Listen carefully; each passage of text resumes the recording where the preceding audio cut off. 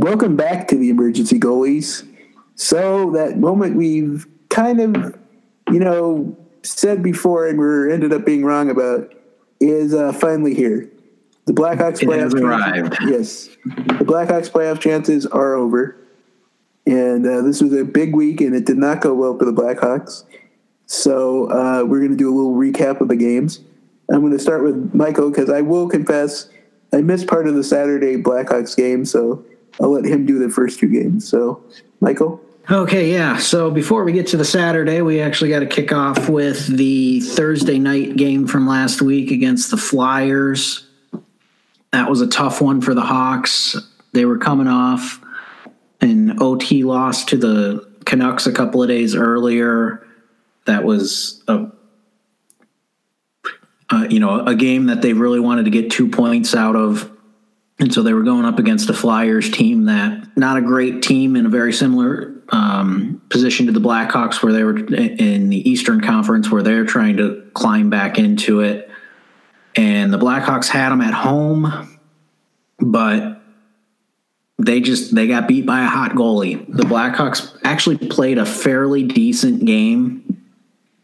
They heavily outshot the Flyers, and they did end up taking an early lead. Halfway through the first period, Eric Gustafsson scored his 15th goal of the year. But beyond that point, it was really a Carter Hart show. I kind of got to apologize. Last week, I was really off my game when I did the previews. I had mentioned that the Flyers were struggling in net, and I was just kind of getting last year and this year confused because Carter Hart has come up. He's one of the better young goalies in the coming into the year, was one of the better goalie prospects in the league, and he's come up and he's really stabilized things in net for the Flyers this year.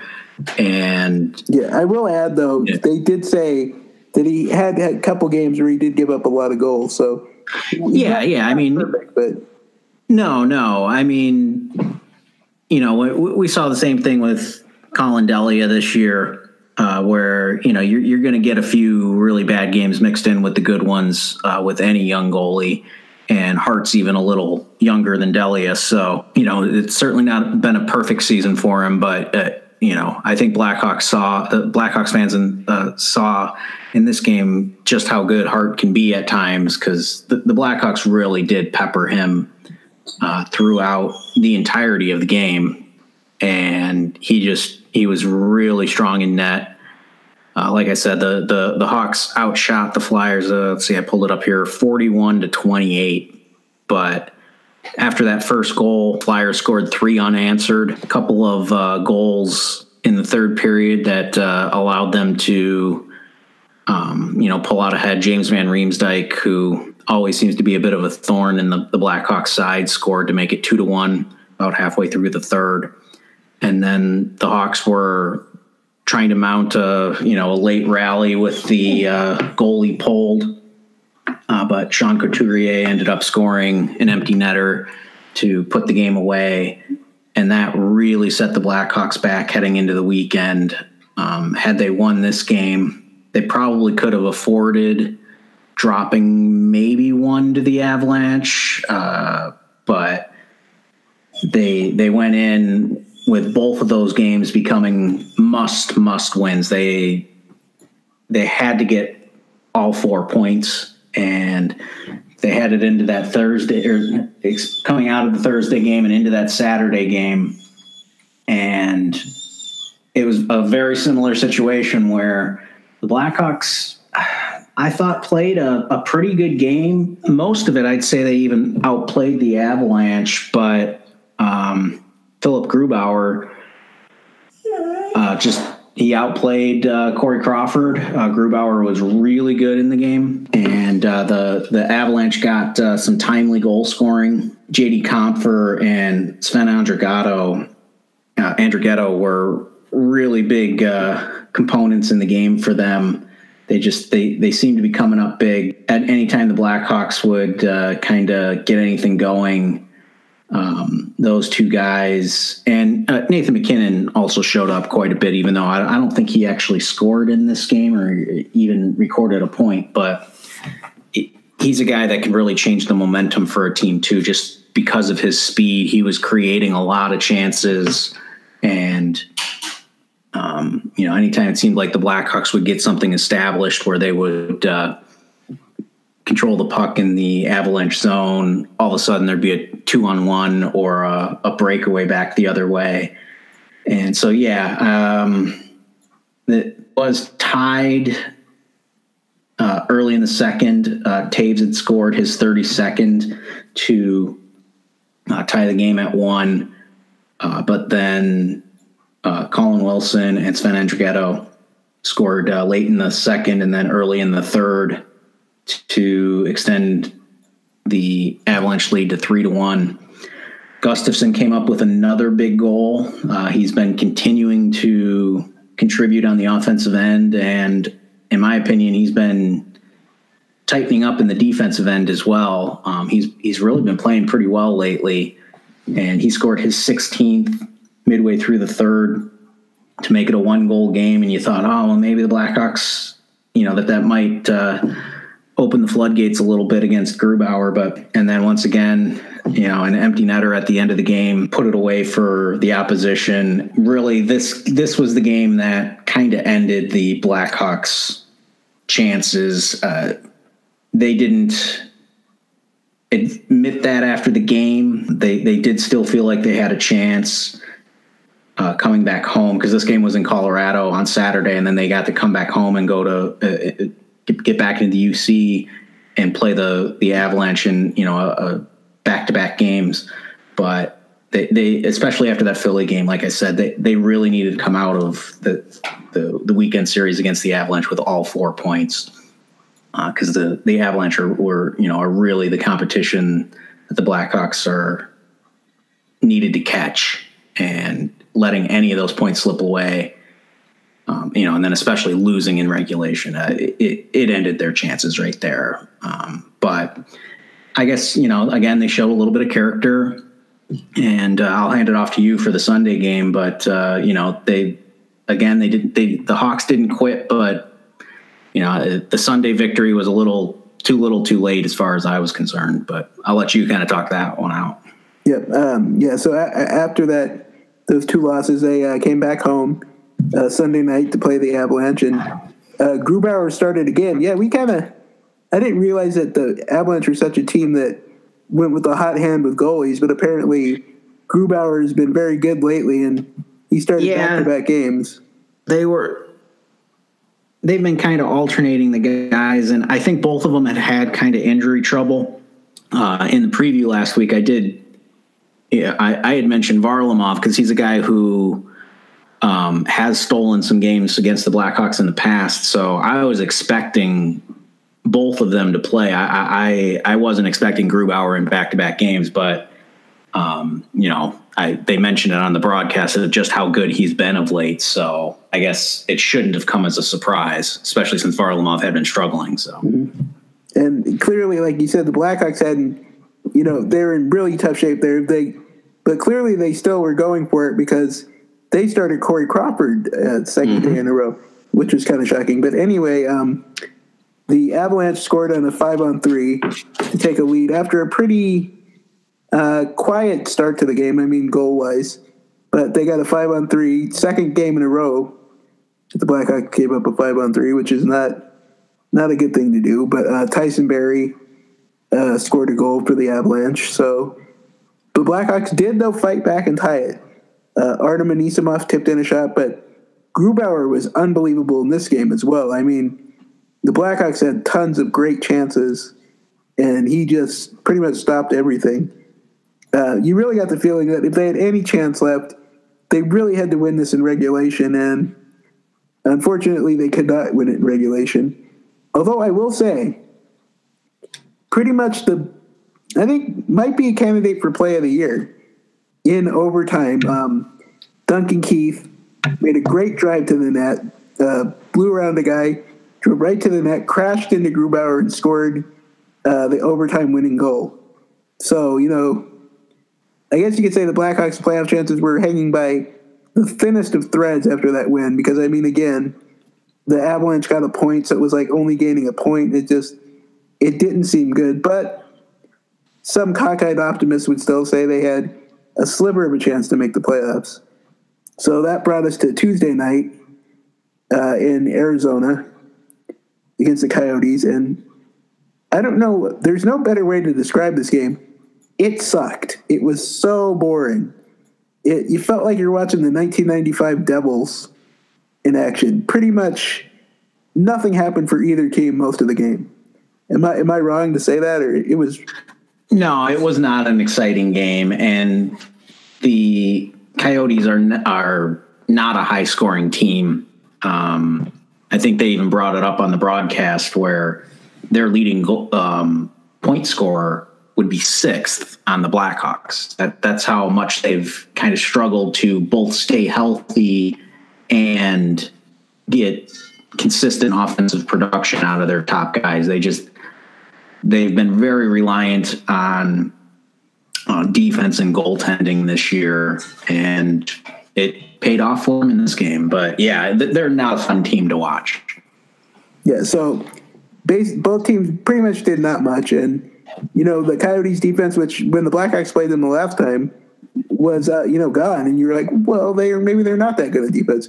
But you saw in this game what the defense was that has kept them in the race. And it was pretty much you were waiting for like one mistake. And it basically came down to both teams had a power play in the game. The Blackhawks didn't score in their power play, and the Coyotes did. Cousins, I believe, for the Coyotes, got a chance in front of the net on the power play and got it through Crawford. And after that, the Coyotes just locked it down. They completely clamped down, and the Blackhawks could not score, and it ended up 1-0. And I think everyone agreed after that it was playoff chances are kaput. And it was, if we're just thinking about what happened at the end here, it was just, we talked about their top line scorers and stuff needing to score, and they all just went cold, and it was just like, what was it, a total of what? Doing the math in my head, 5 goals over this stretch, or no, 6 goals. Over yeah, it wasn't games. Much. And it's just, then almost all the goals, I'm trying to think here, yeah, almost all the goals were scored by defensemen. I think one was scored by a forward, but it's, I think we saw the accumulation of all the minutes that like Patrick Kane had been playing over the previous couple of months, because not just his goal scoring, but he just wasn't carrying plays the way we were used to seeing. He wasn't, he just didn't have the puck as much. And when he did, he'd fumble it a little bit more often, or he'd get trapped in corners a little bit more often. And it just wasn't quite as dynamic. And, I'm not sure that we can say that DeBrincat really got tired so much, as he's just always been a kind of a streaky scorer. And this was the month where it dried up a little bit for him. But yeah, like you said, the defensemen continued to play well. I had mentioned Gustafsson. He's been a consistent play driver, really since Colleton took over, and kind of has given him a bigger role. And I thought Gustafsson in a couple of games was the best player that I shouldn't say the best player. He had the best performances. I mean, obviously Patrick Kane and a few guys are certainly better, but he came to play in all of these important games, and I thought he acquitted himself quite well. I mean, yeah, there was still a couple of bad turnovers, but I thought he made a lot of good defensive plays as well. And I did see a couple of stats where the ice was definitely slanted in the Blackhawks' favor when him and Keith were out on the ice.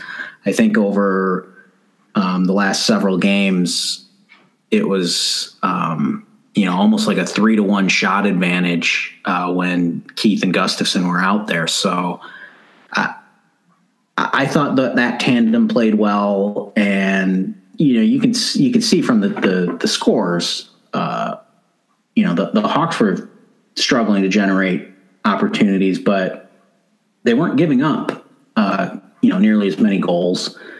And, all these games were tight, even though a couple of them did end up being, 2-goal deficits, but, that was because of empty netters. So I thought they made a good effort in all of them, but I just think that they needed to make up so much ground over the previous couple of months because they had dug themselves such a big hole. But I think they ran out of gas. We should remind people that this is a team that at one point lost 18 of 21 games. Right. We were burying them in early January where, I think it was where we just was like, yeah, they have no chance unless they go on like a 10-game winning streak. And, sure enough, they went on like a 10-game winning streak and got themselves back into it. But back then, we really didn't think that was going to be possible. Yeah, and if you think about it, too, it's just if they had played the last 2 months of the year, the whole year like that, they would have made the playoffs easily.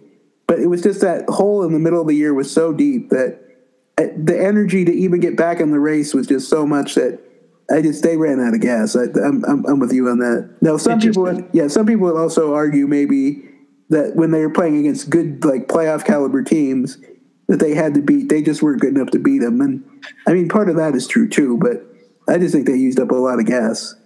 Yeah, no, I think both things are true. Even when the Blackhawks were winning a lot of games, they weren't often beating the top end teams. We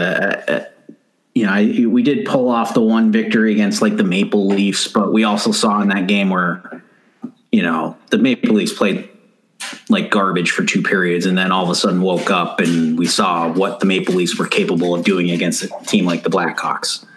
And they almost came back and won that game. But yeah, I don't think anybody was under the illusion that the Hawks were actual contenders, even when they were ripping off, the long winning streaks in that as they got back into the playoff race. But there was still a troubling tendency to kind of play down to their competition at times too, because we did lose a number of games against bottom dwellers too during that streak. We dropped the one game to the Kings.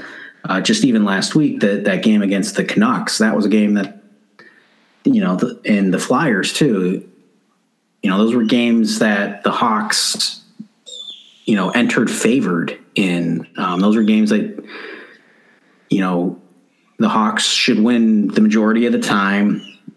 And, with their backs against the walls, needing all of these points, they were so important. And, it didn't happen, even though, in a couple of them, I did feel like the Hawks kind of outplayed the competition. But, they definitely ran into hot goaltenders this week, which didn't help them. Hart and Grubauer really played their butts off, and the Hawks just couldn't crack them.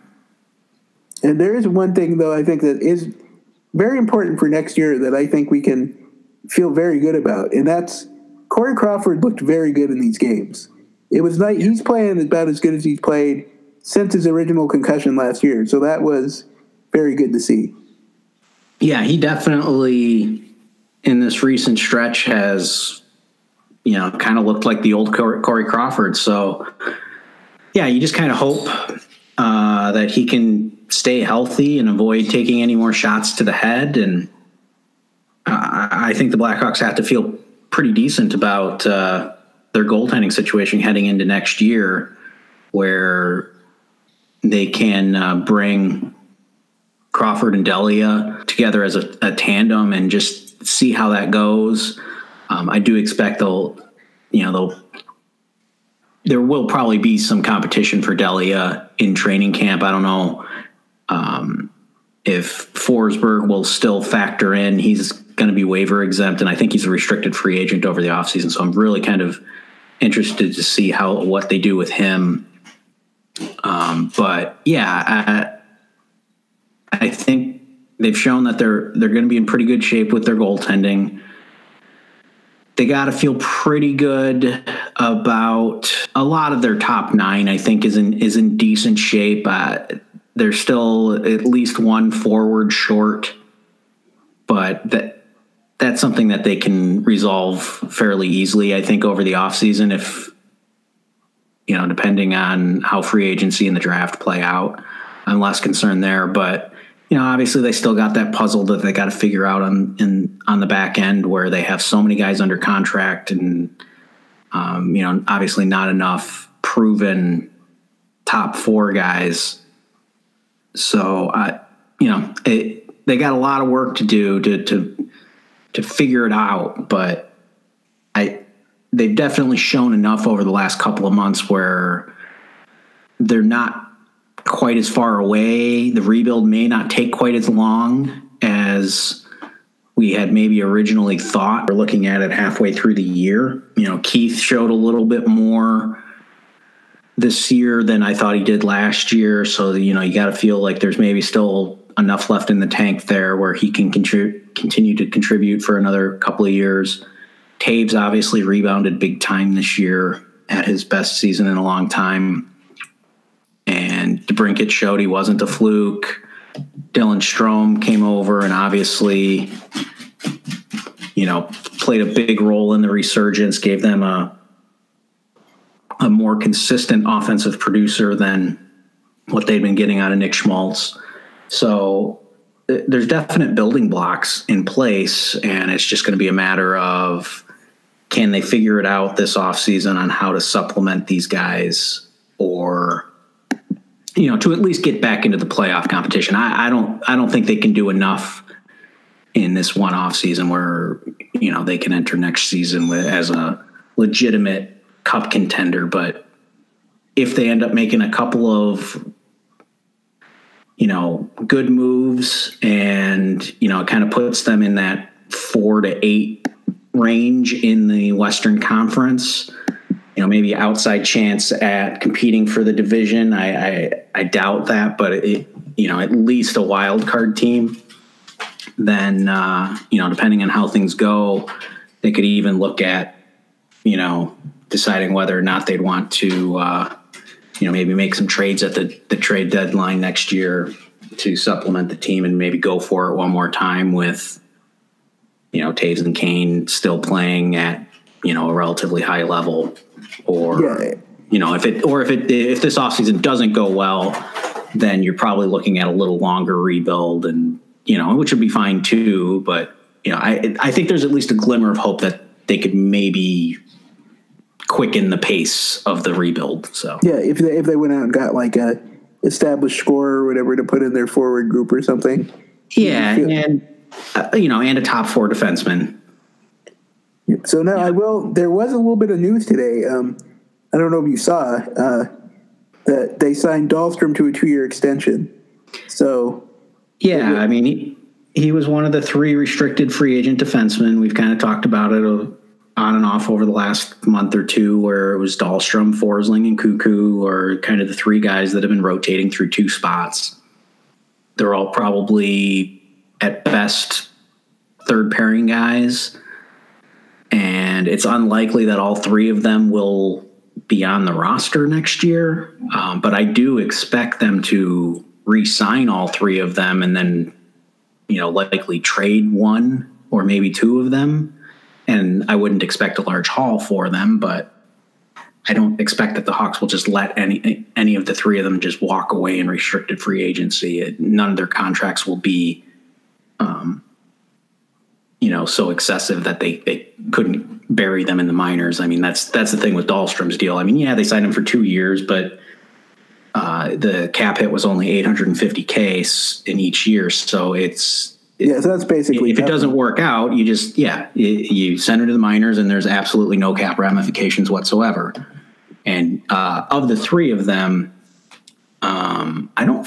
Forsling may still have a little bit of time, but Dahlstrom does still have like 30 games of waiver exemption.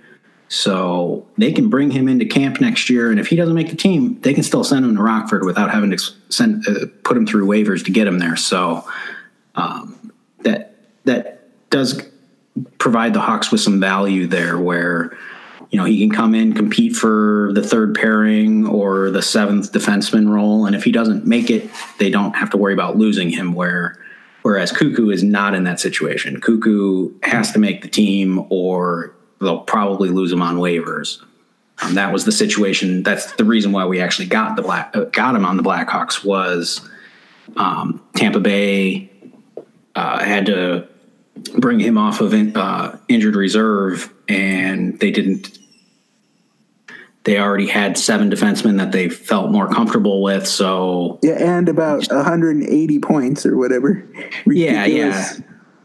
Yeah. So they knew they were gonna have to send him down to the minors, but they'd have to get him through waivers, and they knew they wouldn't get him through waivers. So they decided to trade him. So he'll be in a similar situation. That's why I think if they do end up re-signing all 3 and no trades happen over the offseason, Cuckoo might have a slight advantage at going for like the 7th defenseman spot. But yeah, that's going to be the big puzzle. They've got so many defensemen under contract. They actually signed one of their prospects earlier this week too, Chad Chris, who was a 2nd-round pick a couple of years ago. Another puck-moving offensive defenseman who's been playing at Boston College for a couple of years. Good skater. And so, I think that gives them, I want to say they've got 8 or 9 guys under contract in Rockford, and we've got the 7 guys up here. So they've got so many defensemen. And I really thought they were going to make some trades over last offseason to kind of lighten that load, and they never did. But now we've got even more defensemen coming in, so they really do have to move a couple of these guys because they don't have room for them. So, and I don't know what they can get for all of them, or what who are the young guys that they feel the best about. But there's definitely has to be some movement there this offseason. Yeah, and that's kind of this is the Blackhawks podcast, but if anyone has not looked up the standings and looked at the Lightning's record lately, wow, it is crazy how many games they've won. Yeah, they are certainly making the case for one of the best regular seasons of all time. It's no joke what they are doing. It is seriously, seriously impressive. And, especially in a salary cap era like this, they do have a couple of guys coming up for contract extensions this year where their cap hit is going to jump up, but they've done a really good job of getting everybody to agree to below market deals. So they've kept a pretty good core together, and even though they will have to move some pieces this offseason to make it work, none of the contracts they've given out are so onerous that they won't be able to move them. So they're going to be able to keep it together here for a while. And it was kind of funny when the Blackhawks beat them in 2015. There's you watch that team play and you thought to your head, there's no way that this team doesn't win a Stanley Cup at some point. And this year they're just loaded. So you think this has got to be, but hockey playoffs are so unpredictable that, you could see them getting beat by the Hurricanes or Canadiens in the first round. That's how weird hockey playoffs can be. Yeah. That 2015 team that played against the Hawks, I think if both teams had been completely healthy, I think the Lightning probably win that series. But you got down to the end there, and the hockey playoffs, called the second season or whatever, and it's such a grind. And the Lightning were hurting a little bit in that series. And the same thing with the Hawks. We saw how much of a warrior Duncan Keith was, and the Hawks were obviously relying on just 4 defensemen in those playoffs, or in the Stanley Cup anyway. We were trying to hide Timonen and what's his name that we got from the Coyotes. I've already blocked him out of my memory. Not Roosevelt, or no, not Roosevelt. It was I can't remember his name. Me either. Yeah, number 5, the guy that had been traded multiple times for good players. He was involved in the tourist trade. He was involved in the Tarasenko pick. Okay, now I've got to. Yeah, We'll get into our. You can do a little the preview coming up. I will look up real quick. I definitely blocked his name out of my because he was terrible. Yeah, but, I mean they resorted to using him in that Stanley Cup series when he had barely played for them for a couple of months prior to that, and they were trying to use Kyle Comiskey. Oh, that was. Yeah. But yeah, I mean the Hawks, their experience I think ended up paying off in that one where Keith and a couple of guys just basically willed them into winning that series. Yeah. So coming up this week, obviously we really don't have anything of it, no games of meaning, but it's still a fairly heavy schedule. They're going to play San Jose tomorrow night, continuing on their West Coast road swing where they had played in Arizona last night. San Jose tomorrow night. That's going to, it's going to be a late start. 9:30 time, I think, actually Central. The Sharks are, one of the better teams in the West, and I'm wondering if the Hawks will start trying out some new lineups or whatever, maybe getting a couple of the younger guys involved a little bit more. I would like to see maybe Dylan Sakura get put on the first power play unit just to try and see if he can get his first goal, give him a little bit of confidence because he has been playing well. But he hasn't been able to break the ice there with that first goal. So that would be something that I would hope that they might explore. But so the Sharks tomorrow night, then just one day off on Friday, stay on the West Coast. Saturday night, they're going to play the Kings again at 9:30. Kings are an atrocious team, but they did manage to beat the Blackhawks a couple of weeks back. And then, again, just one day off on Sunday before they come back home where they will face off against Winnipeg, who's one of the better teams. And that'll kick off a string of games in the final week of the season where they face the top four teams in the Central Division, starting with Winnipeg on Monday. That'll be a 7:30 start, like I said, against back in the UC. So I don't know that we really need to break down the opposition too much at this point, given none of the games are particularly meaningful. But yep, it's just playing out the string now and giving some young guys more of a shot. Yep. All right, so I found the answer to your question because I too had blocked this out. David Runblad is your Swedish defenseman. So, yeah, that's right. He, I even had responded to a tweet about him not even very long ago, and I just, he was. I completely blocked it out too. I did so not. Bad.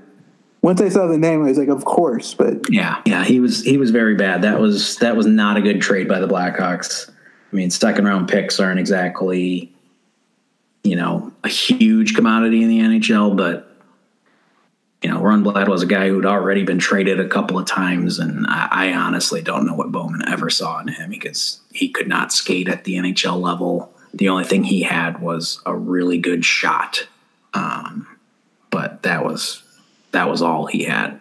I will say that the latest number 5 defenseman that they got from the Coyotes is much better. So. Yeah, Murphy's been playing pretty darn well this year. He definitely made a difference after he missed the first 30 games of the year. Seems to have settled in quite nicely. They've been using him in a shutdown role. I don't know that he's quite as effective in that role as the guy he was traded for, but he's certainly younger with a little more cost certainty, longer term contract. So it'll be important for him to have a good off season and not have to deal with the back injury. Hopefully he can come into camp next year and maybe even take another step forward. And that would be a big boon to the Hawks if Murphy could really solidify himself as a reliable top 4 defenseman. that can function in a shutdown role, even if he's not necessarily the best, player on that pairing. But that'll be a big thing, I think, is finding a consistent partner for him. And I don't think he had very good chemistry with either Duncan Keith or Eric Gustafson, who those two appear to be the other two guys that are expected to return in a top 4 role. And at least at this point, I think the plan would be for those two to continue to play together. And then I don't know who they're going to end up playing with Murphy, because Forsling hasn't played well there. Dahlstrom has played well on occasion with him, but he's also not played well on occasion. Yoki Haru would be, the guy that you would hope could step into a top 4 role, but both him and Murphy are right-handed shots and probably play best on the right side. That's just that whole thing's a jigsaw puzzle that I really don't know how they're going to figure it out, but I guess we'll find out up ahead. Yep. Right. And, we'll be back next week, of course, and then one more after that to wrap up the year. And then we'll probably tone it down over the summer. We'll do like a draft episode, probably a free agent one, but we might not do a weekly show during the summer. Yeah, we'll figure it out. Yeah. Anyway, well, as always, I am STH85 on Twitter. Yeah, Michael is MJ_Ernst. Yep, and coming up, you will see a lot of baseball content on our Twitter accounts because the baseball season is starting. But whenever there's Blackhawks news, we'll tweet about that too. So. Oh yeah. I always warn the people who follow me for the Cubs stuff that when the Blackhawks are in season, it's probably 50-50 Cubs Blackhawks stuff for me, and at this point, it's probably gonna switch to like 90% Cubs stuff and 10% Hawks, but there'll still be some stuff out there. Yep, and you can subscribe to the podcast on iTunes, and until next week, as always, thank you for listening, everyone.